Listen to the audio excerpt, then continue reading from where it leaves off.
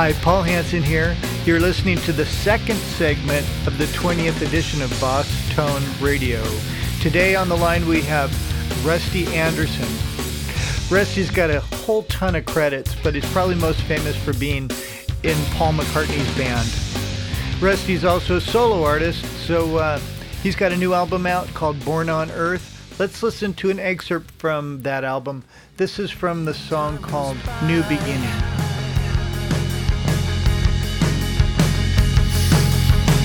But it seems like we just stay in suspended animation. My head is spinning. Your hands are free. It's a new beginning. If you want it to be.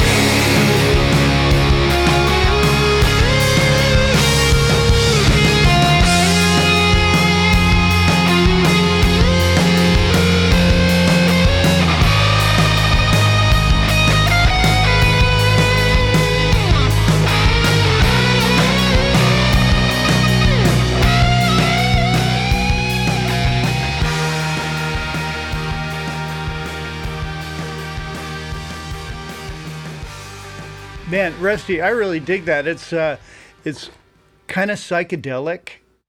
I probably should ask you about your guitar tone. How did you record that lead? Do you remember? Not really. I mean, I think it was sort of standard fare. I did it at my studio and just did a few passes till I got it sort of right. The interesting thing about that song is that it was actually written as an intro for the set because I did my last record, then we started playing live, and we needed something as an intro. New beginning. And it really didn't have any lyrics or anything. And then Matt, the rhythm guitar player, had a bugle sitting around sort of as a decorative piece or something, and picked it up and played it. And I go, that'd be cool to put in the song. So we picked a key that would work with it, and it's a B-flat instrument. We were tuned down a half step. So that's how the bugle found its place in there. And actually, the last song on the record is called Intro, which is the original version of it without lyrics and that arrangement. And then I wrote a song around it with lyrics and a chorus and everything, and that became New Beginnings, which is played. Oh, I've got that, the intro too. I love that. All these awesome guitar textures and stuff. You know, one thing that kind of jumps out at me is how in tune you are. Of course, you can be in tune lots of different ways, but I just mean the traditional guitar being in tune. I heard you just got a Boss TU-1000, the top-of-the-line Boss tuner. Yeah, it's cool. And I'm just messing around with it now. I've always used TU-12s, the staple, and I actually have in an old rack, I have the half-rack space Boss TU-50, I think. On your TU-12, is it the white one or the gray one? I think it's the H. That's the one I always like because it can read more extra high frequencies. But that TU-1000 is huge. Yeah, exactly. I actually got that, and I'm excited to use it for live. I haven't started using it yet, but it looks very robust and clear and easy to look at. Yeah, because of its size. So easy to read. And do you have a TU-2, the traditional Boss floor tuner? Yeah, I think I have a few different tuners. The ones that I use live mostly is the TU-12, and I'm planning on using this TU-1000. The TU-2, that's the chromatic one, right? Right, I mean, that's the one right? That's shaped like a Boss pedal. And yeah, I've used those before. I haven't used that in my configuration yet, but I'm planning on it. And another Boss pedal I use the guitar silencer, really effective when I'm playing live. The guitar silencer, is that a pedal? Yeah, it's a pedal. Yeah, it's a Boss noise gate kind of. Oh, it's the noise gate. Our new one is the NS2. I think that's the one. I'm not looking right at it, but it's Boss, and it works really well. Yeah, it cleans up the noise really good. I heard you got a GE7 equalizer pedal, too? Yeah, that's really cool. I use it mostly for quirky sort of sounds. Like if I want to get a special effect kind of sound as opposed to... Yeah. I mean, you can use an equalizer for anything if you just want to slightly shape it. I do that stuff too, but... I found the GE7, that equalizer, if you put it after a distortion pedal, it works really awesome for shaping or, getting special effects. Yeah, I put almost everything after distortion pedals. It seems to be a better... You can put everything before it, but that's a real extreme, crazy sound that, it can be fun and interesting, but hard to sort of contain. Yeah, the distortion pedal will distort all your other effects. I also heard you got a DB60 Boss metronome. Mm-hmm. Do you practice with metronomes regularly or drum machines? I have. I've practiced with guitars and metronomes for years. I haven't done it lately. I mean, it was sort of earlier days. I use the Boss, when I'm producing as a production tool to get tempos. Also, sometimes for practicing piano. I'm not as advanced at piano by far. Much better guitar player, so it's sometimes helpful when I'm working on a piece on piano. Like I said, I noticed you're really in tune. First of all, the guitar is pretty important. You need a guitar that goes in tune, right? Uh-huh. Do you use fairly heavy strings? I use 10s mostly. A few guitars have 11s, a few guitars have 9s. On electrics, that is. And then on my acoustics, I use 11s or 12s. On the Born on Earth album, do you have any guitars that are tuned differently or tuned maybe lower? Well, a lot of the songs are tuned a half step down, and then I'll tune the low string down a whole step on top of that, so it'll be a step and a half down. I mean, no real weird tunings or anything, where I'll tune the high string down a whole step, and that's a kind of groovy thing. Well, I got the intro from the Born on Earth album we talked about before, and I want to play this because it has all these cool textures. Does this have that tuning where it's the low E is a C sharp? Yes. Okay, here it is, Born on Earth, the intro.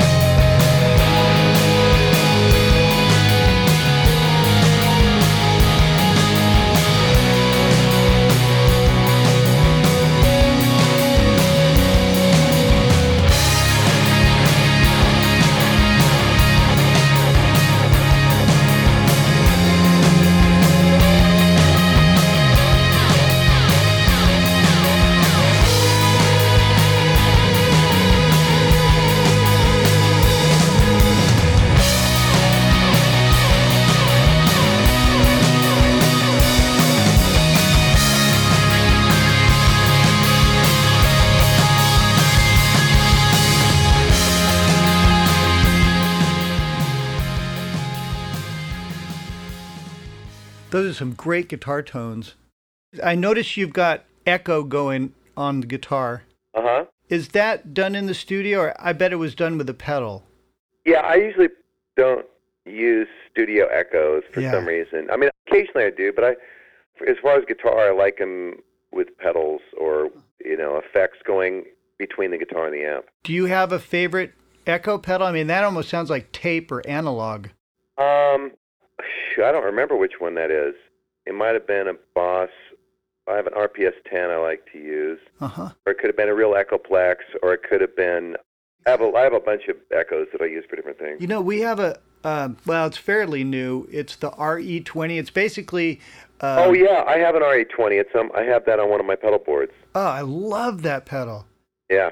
You can dial in that old tape sound. Yeah, it's a good sounding delay unit. Do you run that in the Amps effects loop? No, I don't use... years ago, I messed with that stuff, but I don't like doing the effects loop thing as much because it sounds too clean, sort of. I mean, it sounds good for certain things. Uh-huh. It's a little more clean and hi-fi, but I kind of like the attitude you get from an effect going between the guitar and the amp. Do you run your amps fairly clean? No, I in the studio, I'll play with it till I get it right. I mean, it could be super over-the-top distortion or super clean.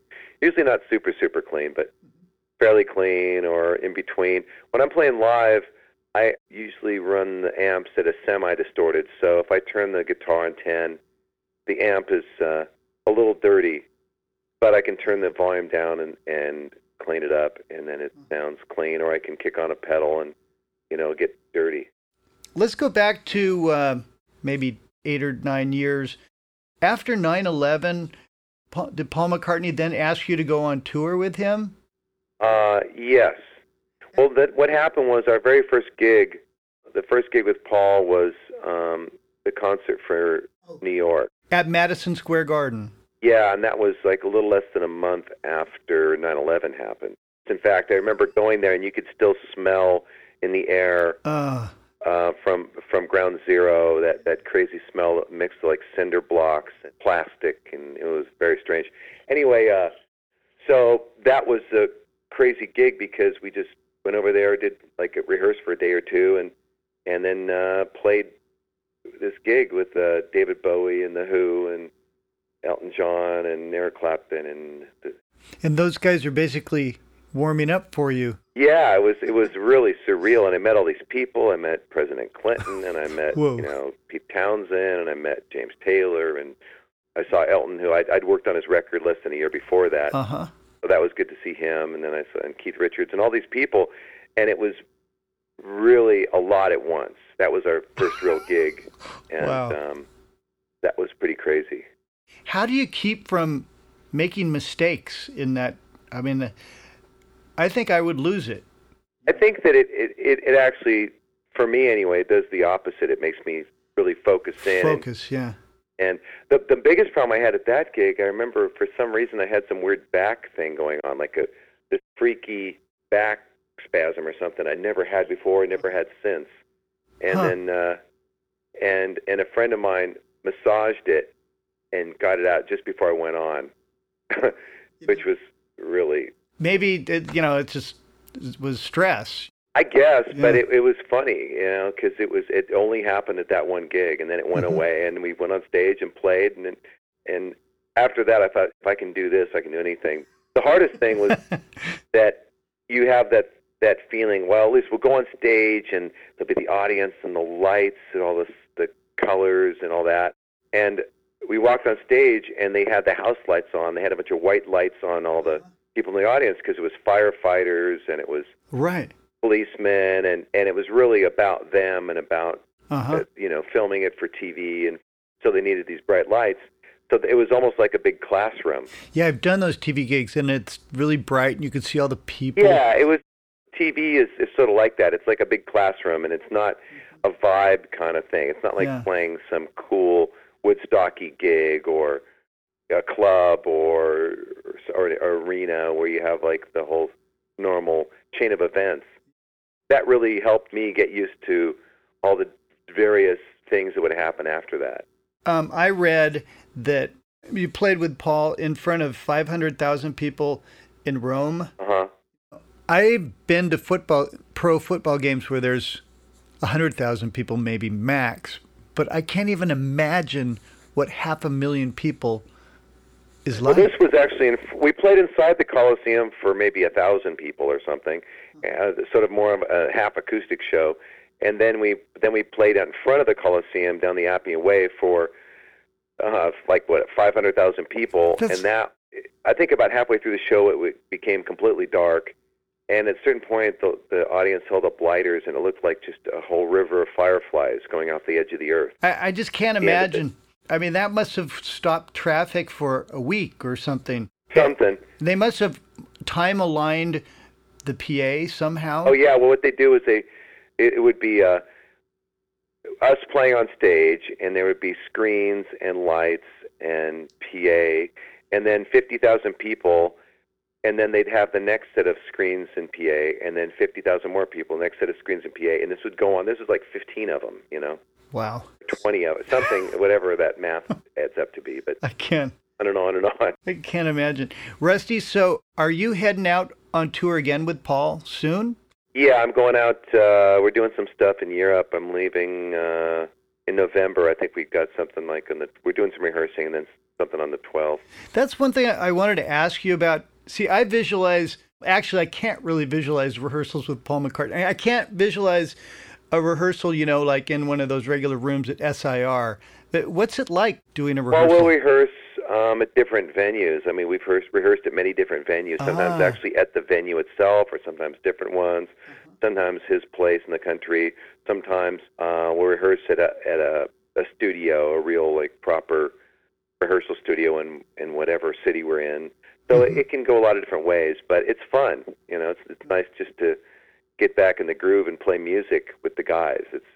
And we just spent the whole summer doing gigs in the States and Canada, and then I'm doing stuff with Paul in Europe. We're doing a bunch of dates all over Europe coming up in the late part of this year.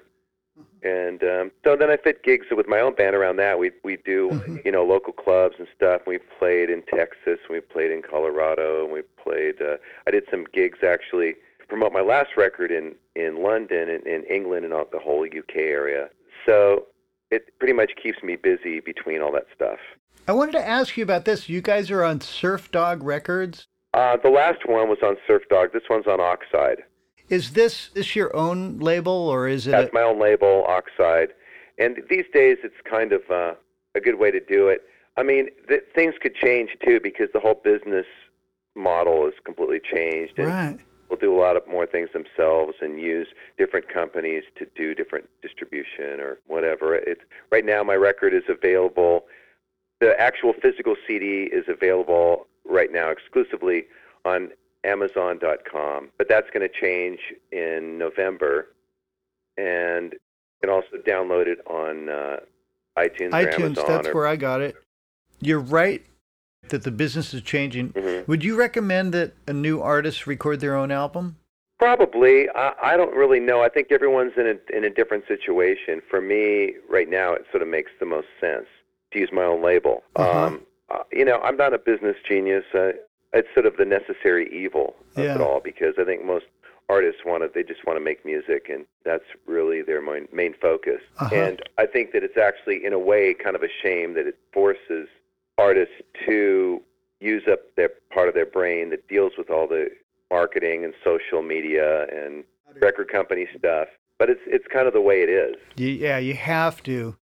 Couple last questions. Do you have some advice for guitarists who'd like to have a successful career like you have had? Man, I'd say follow your bliss. That's what I did, and I never knew if I was making the right decision or not in life.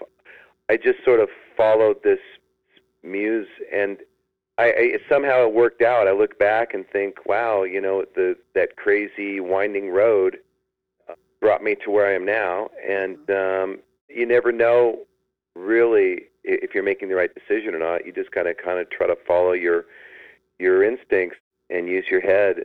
And the business changes so much from year to year. And when I first started out, it was really different than it is now. No kidding, yeah. I think the hardest part is that there's so many artists and there's so many people doing it. Look at in the early days of recording, back in the 40s or 30s or something, there was very few people doing it.